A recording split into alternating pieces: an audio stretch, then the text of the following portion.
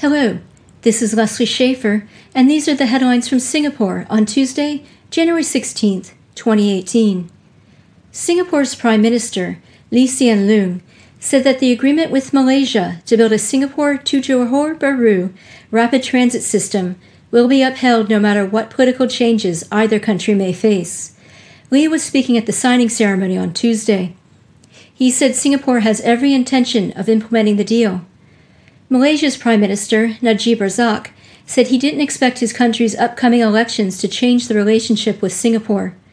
Najib was speaking at a press conference at the 8th Singapore-Malaysia Leaders Retreat. The two leaders have been asked about the potential for political changes to impact the deal, as the system wasn't expected to be completed until the end of 2024. In the past, relations between Singapore and Malaysia were sometimes rocky. The planned new train service was expected to start above ground in Malaysia, use a bridge to cross the Straits of Johor, and then travel underground to link with Singapore's MRT system at the Woodlands North Station. The track length would be around 4 kilometers. Each station would have a joint immigration facility, so travelers would only need to be cleared once at their departure point. The new service could help ease the heavy congestion on the causeway between the two countries. That's according to reports in the Straits Times and Channel News Asia.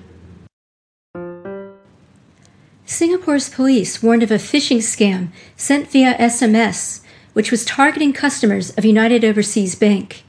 Victims were asked to click on a link in the SMS, which took them to a website that resembled the UOB site. They were then asked to enter details that the scammers were using to make overseas credit card transactions. Cold, rainy weather has pushed up the prices of some vegetables produced in Malaysia by as much as 150% over the past week.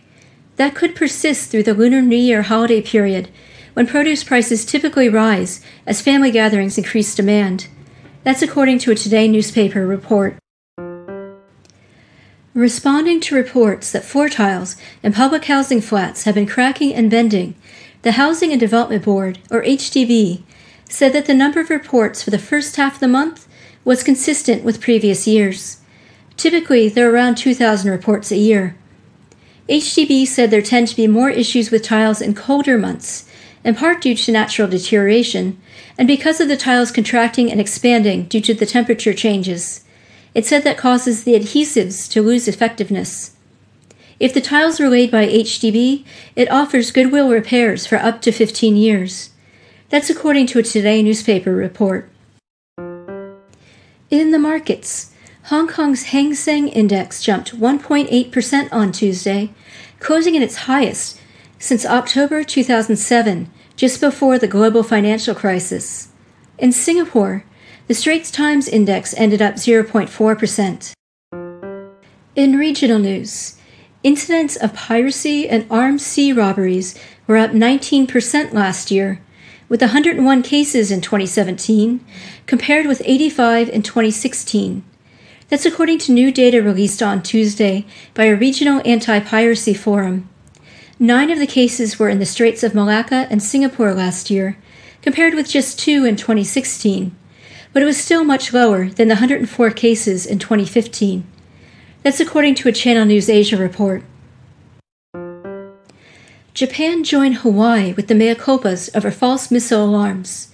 On Tuesday, Japanese public broadcaster NHK issued a false alarm about a North Korean missile launch, but the news was corrected within minutes. It wasn't clear what caused the mistake. That's according to our Reuters report.